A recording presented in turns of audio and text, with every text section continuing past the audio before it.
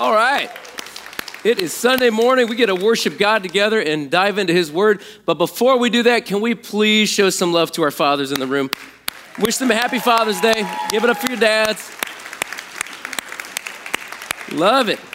We take Father's Day very serious here. We have root beer out there in the lobby. I might even have some during the service here.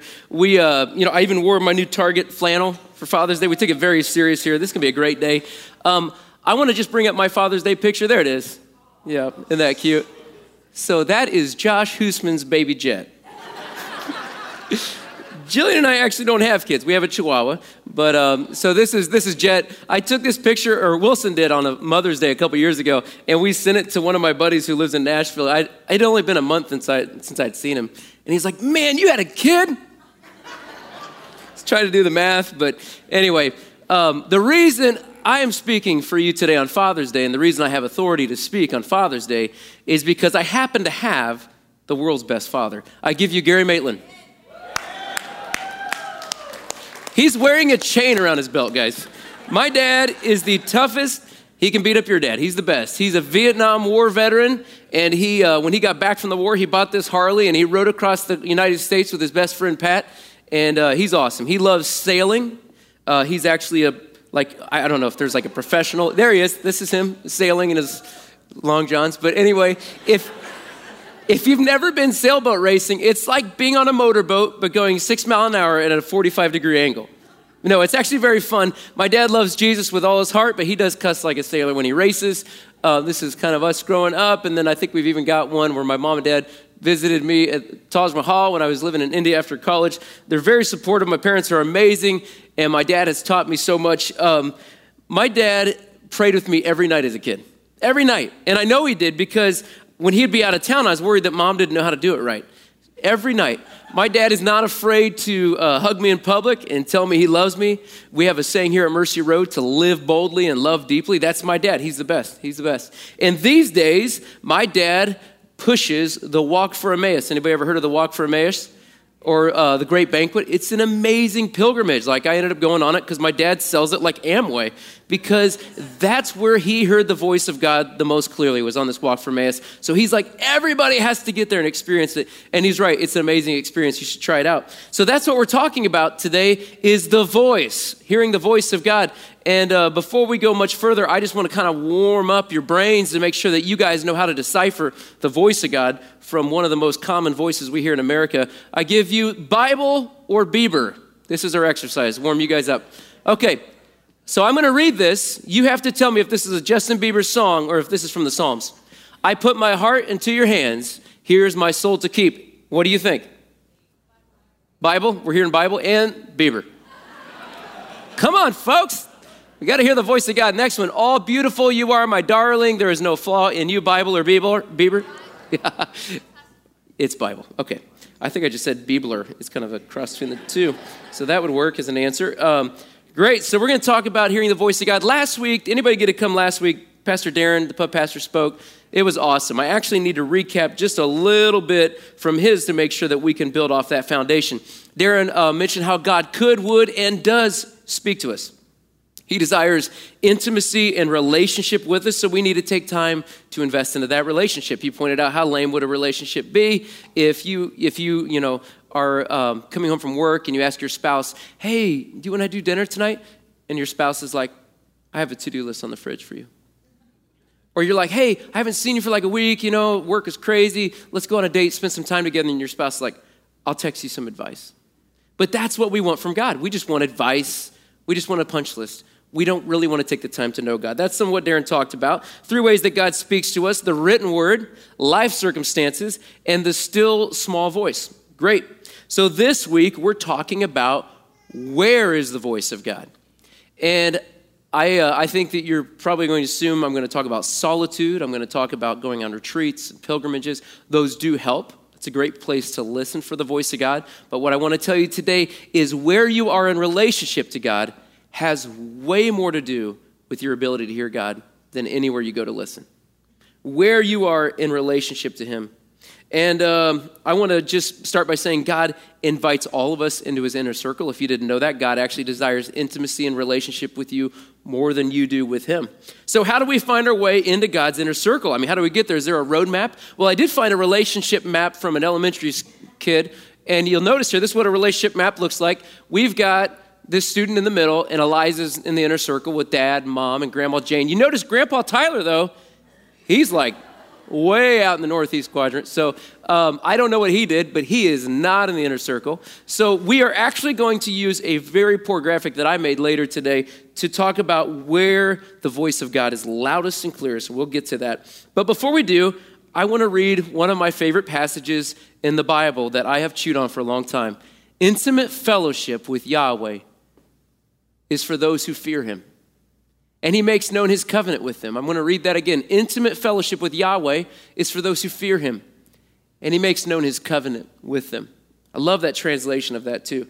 Boy, that's something to chew on for a while. So that's what we're diving into today. Would you pray with me? God, we love you, and we know that you desire intimate covenant relationship with us. It's not that we would just hear your voice, it's that we would know you, that we would know what you're up to, that we would know what our role is in the story that you're writing in our generation. And we want to be on your inner circle, God. So open our ears, open our hearts. I pray that we could surrender our will to yours today, God, that we would know what it's like to live the life of Abraham. Amen. Abraham is who we're talking about today. You want to guess why? It's Father's Day. He is the father of our Judeo-Christian faith. Everybody know the song? Oh, Father Abraham had many sons. Many sons had Father Abraham. He had two. Worth mentioning. Later it says before he died, he had another wife named Keturah, and they had like 6 kids or something. We don't hear anything about them. So really 2 worth mentioning. Their names were Ishmael and Isaac. That's right. So Father Abraham did not have many kids. He was not a great teacher. He was not a military leader. He wasn't even a warrior. He wasn't a healer. He wasn't a prophet. He's a prophet. He is known for his faith and relationship with God. That's what Abraham's known for. That's what he's known for.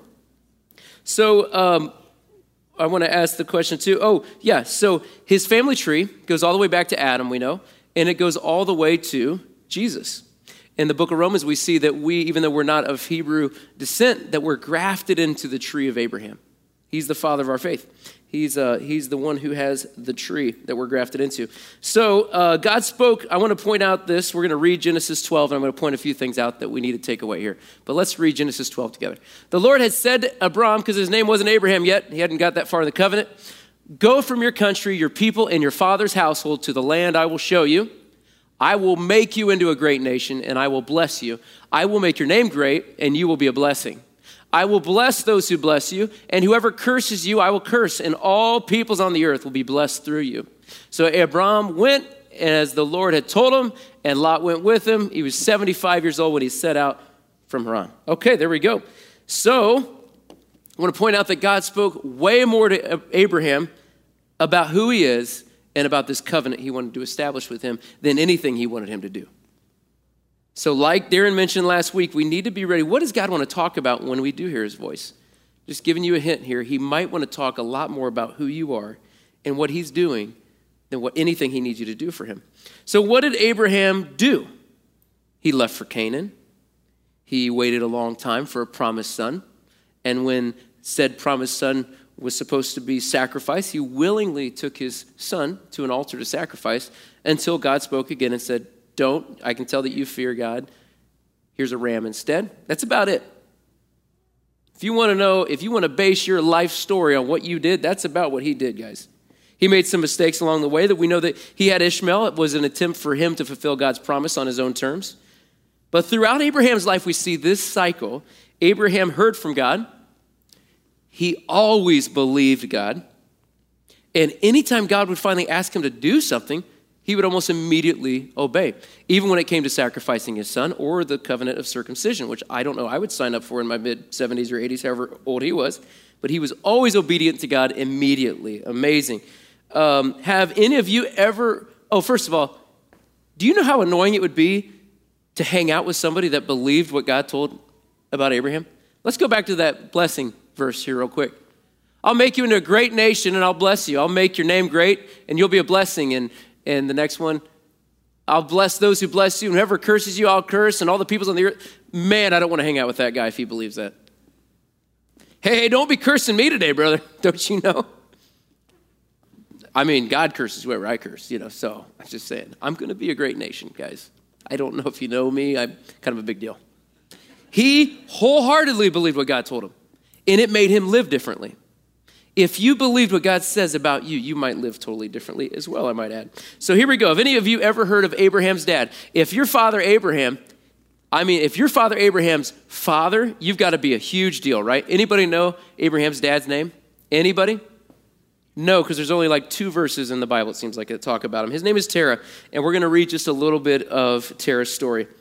This is right before the call to Abraham. So Terah took his son Abram and his grandson Lot, son of Haran, and his daughter-in-law Sarai, because her name wasn't Sarah yet, because the covenant hadn't come yet, the wife of his son Abram, and here we go. Together they set out from Ur of the Chaldeans to go to Canaan. But when they came to Haran, they settled there. Terah lived to be 205 years old, just a young buck, and he died in Haran. Terah settled in Haran, and he died there. Did you notice where he set out for? It says here that they set out from Ur of the Chaldeans to go to Canaan. Do you think there's any chance that God spoke to Terah too? We don't know. The scriptures don't really say, but I think it's really interesting that where God had called Abraham to go is the same place that we see Terah setting out for. Terah settled. What does it look like to settle? In your relationship with God, do you think you've possibly settled? It might look something like this. I've got this degree. This is what I've done for 30 years. Like, this is who I am. This is what I do. That's settled. Like, that's my job. That's my identity. It might look like, this has been my role in society that I've always played. And if I don't do it, nobody will do it. And that's kind of settled. That's who I am. I've got this plan for my future, for my kids' future. And they're going to go to this college. They're going to do this for a living. It's settled. We've settled this. I can promise you that it's impossible to experience the kind of relationship that Abraham had with God when you've settled. It is. It's impossible. And I know that our goals are good. They're noble. Happiness, avoid pain, comfort, establish our kids' future and financial success. It's good. In fact, American churches talk a lot about managing finances. We have to be good stewards of our wealth. We really ingrain that. I mean, in fact, we value wise life decisions. We try to make sure that people are making good life decisions. If Abraham were in here teaching on the Voice series right now, he would offend so many of your cultural values, guys. So many of them. He clearly is not a responsible adult. He didn't pack up his family and go to Florida for the winter. He literally unsettled his entire life and lived unsettled the rest of his life, and he inflicted upon his family. There were a lot of people traveling with him, living in tents all those years. How much room is there for God to lead you when you've settled? God, this is where I am. This is what I do. That's what my kids will do. This is right. This is responsible. There, it's settled. Now bless me. Settled. I got my stake in the ground. We're doing this right. We've got a good thing going here. Bless me. God wants to unsettle you. But I want to ask, what does it look like when God unsettles us? We see it a little bit in Abraham's story. I want to just say that he starts by getting your attention, and most likely he's already begun to unsettle you. I think some of you in this room can think of times where God has begun to pull you out of your norm and your settled place. Tim Elmore, a guy that does a lot of teaching on purpose, I love these 4 examples he gives. Number 1 is one of the ways that God gets our attention is through a thunderbolt. We see that in the story of Saul or Paul. That's not as common. That might be, 10% or 5% of Christians, we don't really know. Open doors is a little more common. We see that with Esther. She just had open doors, opportunities in front of her that she walked through. Call from birth, some people have that. I've met one of my mentors actually had a call from birth. His grandma and mom both felt like he was supposed to be a missionary, named him Jim Peters, and he was a missionary his whole life. Growing awareness, this is pretty common. Joseph, just had a growing awareness of his identity, of his calling, and how God was getting his attention. I would like to invite to the stage our second contestant for The Voice Fake Game Show. You guys ready? Aaron Stunheimer, get up here. Woo! Thank you, sir. Guys, this is Aaron's first Father's Day, so please give it up. Here, I'll hold your microphone. And we got to make sure we hold the mic up so the online campus can hear the clink. Thank you. Thank you for those joining us online. The root beer is great. This is why you got to come to church in person. I love trying to convict the online campus. I just think it's funny. I'm so glad they join us, but I always try to make little jokes towards them, and they probably hate me for it. Here we go. We're going to talk about the unsettling process of Aaron Sunheimer, but before we do, he just had his first kid like 6 months ago, so his first Father's Day. I didn't have him. My wife did. Well, somebody had to. And so he's a firefighter, manly, yep, and great public servant. And so as far as military, I always try to get this straight, because you've been in 2 branches now, haven't you? Like, tell us, which one okay, which one do you want us to go by right now? I don't know, make something up. Okay, he's in the military. And so he's a man's man. Army. Here we go. But what I love about Aaron's story is that he doesn't have all the answers right now. Aaron is living in the unsettled space that I'm talking about, and he has more questions than answers. So we're going to figure out a little bit about how he got there and what that looks like. So last year, Aaron, you had an experience that unsettled you. Can you tell us about that and what your relationship with God was like leading up to that?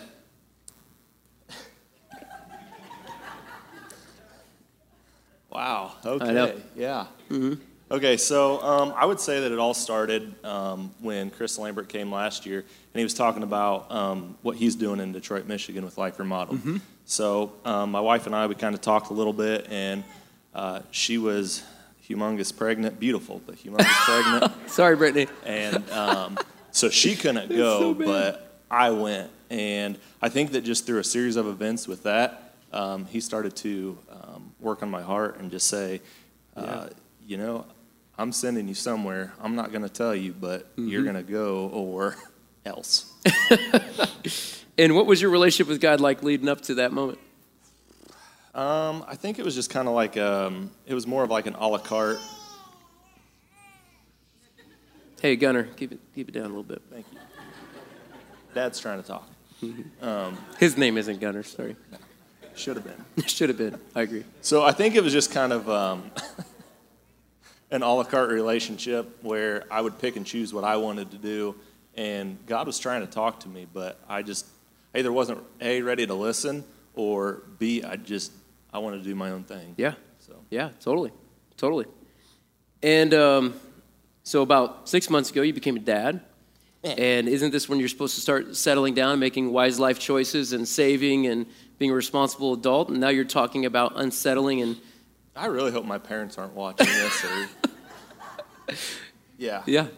So, I don't know. I think that, you know, being in the military at 18, you get told what to do and when to do it and how to do it. And so I didn't really have to make any decisions for myself other than, you know, just going. Yeah. But so I think that, you know, after getting off of active duty, that was when like the unsettling kind of started because I had the freedom to, you know, kind of figure out what life was really all about. And that's not saying anything against anybody who chooses to serve because I'm still in the military. Mm-hmm. But I think it was just kind of a series of events through that. Yeah, great. And then I'm going to do just one more here, if I can read my own typing. Give me an easy one. Okay, this one's a little easier. What is your favorite Monty Python movie? I'm just joking. This is church. Don't answer that. Okay, here we go. So you've served in the military or worked as a firefighter your entire adult life. There's a lot of identity actually wrapped up in that. So tell us a little bit about what that could look like as you unsettle. Are you willing to even unsettle your identity? Yeah, that's something that I would say that has probably been the biggest struggle. You know, I actually texted Eric last night, and I was telling him I found a paper that I wrote in high school my junior year about wanting to become a firefighter. My dad served for 35 years, 36. Wow. So if he's listening, sorry I messed that up. But fact check. Yeah, right. He will too. So I think that just kind of trying to figure out what's the next step, and you know, doing something for 15 years, it's hard to separate yourself from that, and I don't know exactly what the next step is going to look like, and the identity thing is real. It's big, man. How is following God in this season different than it was before? This season, I think it's just more of fully surrendering. It's not the a la carte, like, okay, this is what I want to do. Because I feel like, for me, God has continued to put these life events in my life leading up to where I'm at right now. And I feel like the surrender that I'm doing now, I'm actually willing and able to listen and not just kind of push it on the back burner, because it continues to come up and resurface and be on the forefront. So. That's awesome. Brother, thank you. Give it up for Aaron. Woo! Thank you for leading us to that place and painting a picture of what it can feel like when God unsettles you. And I think it's only fair, we're talking about hearing the voice of God. I think if I can voice some of my questions is, well, what does he want to talk about? And why would he possibly want to do something like that to a responsible, hardworking American? Why would he do that? So why does God want to unsettle us? We're going to revisit our passage one more time and cruise through it. I'm really trying to get the call to Abraham deep in your soul here. I'll make you into a great nation. I'll bless you, and I'll make your name great, and you'll be a blessing. I will bless those who bless you, and whoever curses you, I will curse, and all the peoples on the earth will be blessed through you. That's good. Now, we're going to read through 5 things that we're seeing here that God wants to do. Number 1 is identity. There was a shift in identity. Do you guys believe that God knows your true identity and purpose better than you, that it's actually found in him? He wants to tell you who you really are. Number 2, we're going to cruise through these. We see that God's revealing his will. He wants to tell Abraham about what he's doing on the earth and open his eyes to the work and invite him into it. Number 3, we see that God wants to establish him. If you want to know what establish looks like, that's like protect, bless, provide, open doors. The next one, we see that God wants to use Abraham to bless others. It's not about you. God actually wants to bless others through you. And finally, the last one is he wants to leave a legacy. He wants you to be a part of the story he's writing. We have so little time on this earth. That legacy is a gift. And you might think that God needs a big runway to leave a legacy through you. Abraham didn't even start till he was 75. He can do it extremely fast. What I want to point out, though, are those 5 things that we just read. They remind me a lot of what parents do. When I was a kid, my parents told me about my identity, what Maitlands are like, and how Grandpa Maitland, who runs Maitland Motors, the Ford dealership in Portland, thank you, how I played for the baseball team, how he sold so many Fords that my grandpa got to meet Henry Ford. And my mom would tell me, music runs deep in our family because, your grandmother, my mom, like she had the first television, like she was the first woman on television in Cleveland, I think, and she had an organ, music TV show she did. She was so good at teaching Suzuki piano and violin, she got to study under Suzuki. That's pretty cool. My family has this story going on that I get to join into. They also point out what's already happening and how I can be a part of what they're doing. They obviously point out that they want to establish me. What parent doesn't want to establish their kids, provide for them, protect them, establish them, and to have their kids leave a greater legacy, to take the family name further? I think that God wanted to be Abraham's dad. I think God looked down and saw this 75-year-old bearded child and was like, you lost your dad, Tara. I want you to come out from there and be my kid. That's what I think. Jesus talks about to enter the kingdom of heaven, to really experience it, we have to be like a child. I think Abraham was just as willing to accept that invitation. Do you know that God wants to be your dad?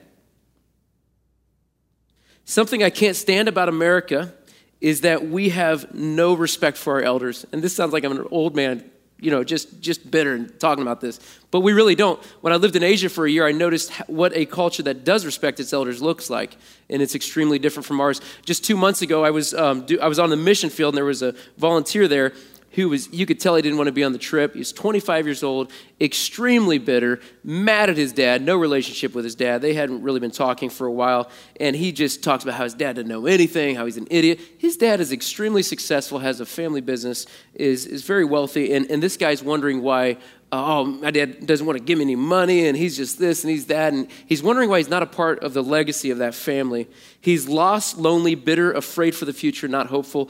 Pretty much the opposite of what God wanted to do for Abraham.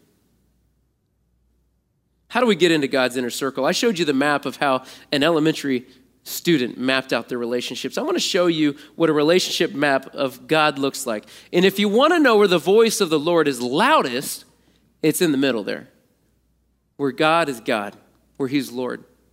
That's where he speaks the loudest. Why? Because as we read in Psalm 25, we know that intimate fellowship with Yahweh is for those who fear him.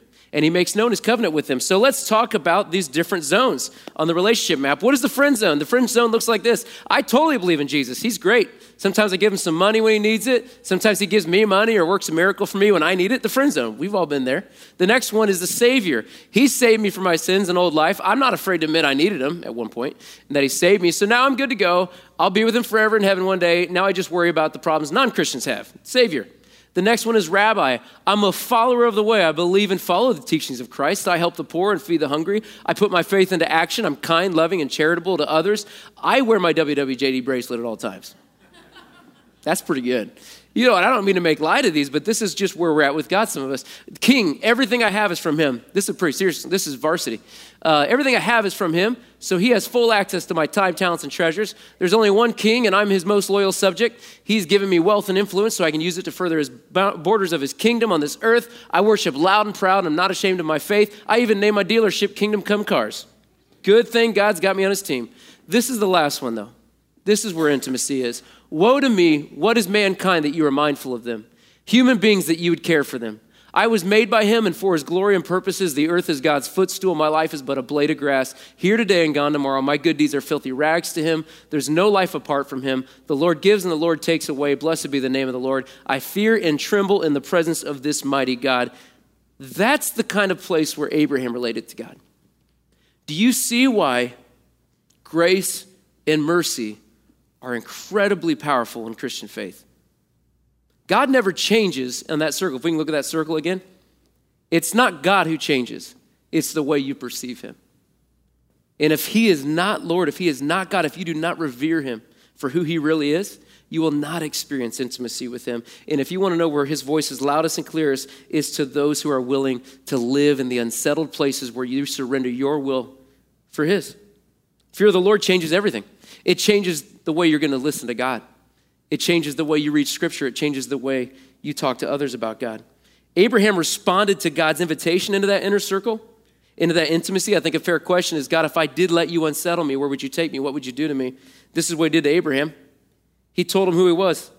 He told him what he was doing. He established him. He blessed him. And he left a legacy through him. You know, maybe you don't think you're worthy of God's inner circle, but he invites every one of us there. That's why Jesus is such a big role. And I just want to make it clear, I'm not talking about salvation. You can totally keep God in the friend zone, but if your faith in salvation is in Jesus Christ, it's by faith you're saved. There's nothing you can do to earn your salvation. It's only the work on the cross that Jesus did that makes us right with our Father. But it is possible for you to treat him like a friend and never experience intimacy with him. I want our church to worship God. And if we're going to talk about the voice, I want it to be the voice of God that we're listening to. And I know where it is, and you know where it is, but it takes some unsettling to get there. And I want to ask you, what version of your relationship with God have you settled for? What orbit of that relationship map have you sat back and thought, well, God, why won't you bless me like you do that guy? Or why won't you establish me? Why don't you speak to me? Why don't you give me more? And when you finally get to the center of that and you realize, woe is me, that I would even stand in the presence of such a mighty God. It is by his mercy and grace that I can even stand in this place. Do what you will with me. Write whatever story you want.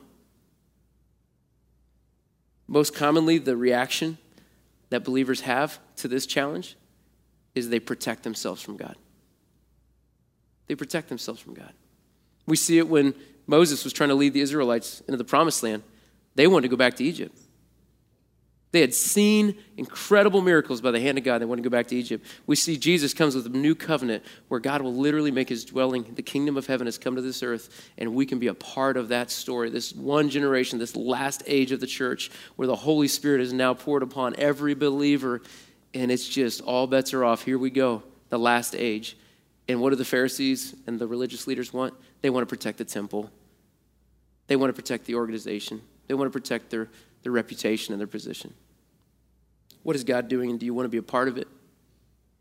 So I'm going to ask the band to come back up, and the next part, it's for us to worship. And I want to invite you to worship in a different way today. And the challenge today, if we could just stand to our feet And we're going to put the lights down and close our eyes, and we're going to do an old-fashioned challenge here today.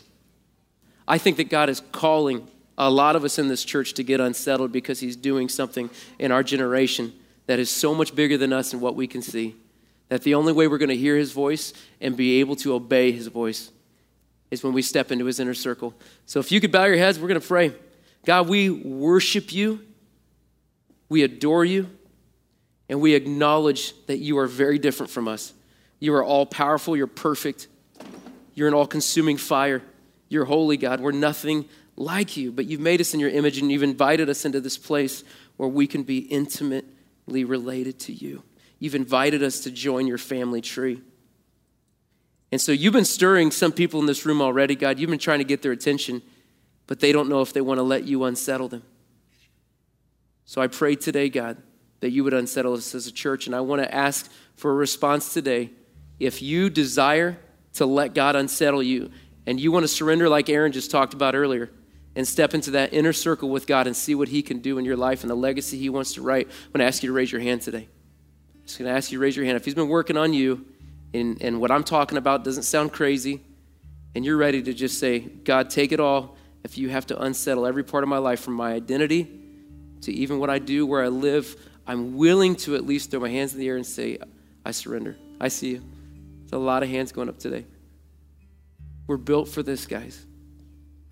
Jesus, I pray for these lives that you're setting apart. You're calling them in further. And you're going to begin to reveal yourself to them. You're going to begin to reveal them to themselves. And you're going to speak to them louder than you ever have. Just pray, Holy Spirit, that you meet with them in a real way as they step into the unsettled places. God, don't let us ever settle for less than what you offer us, Lord. We love you so much. Amen. I want to just share a personal story as we close. My honeymoon was one of the most unsettled places I'd ever been in my life. Jillian and I had just launched this music ministry. We were living in an RV. It looked like the one from Breaking Bad. It was tiny.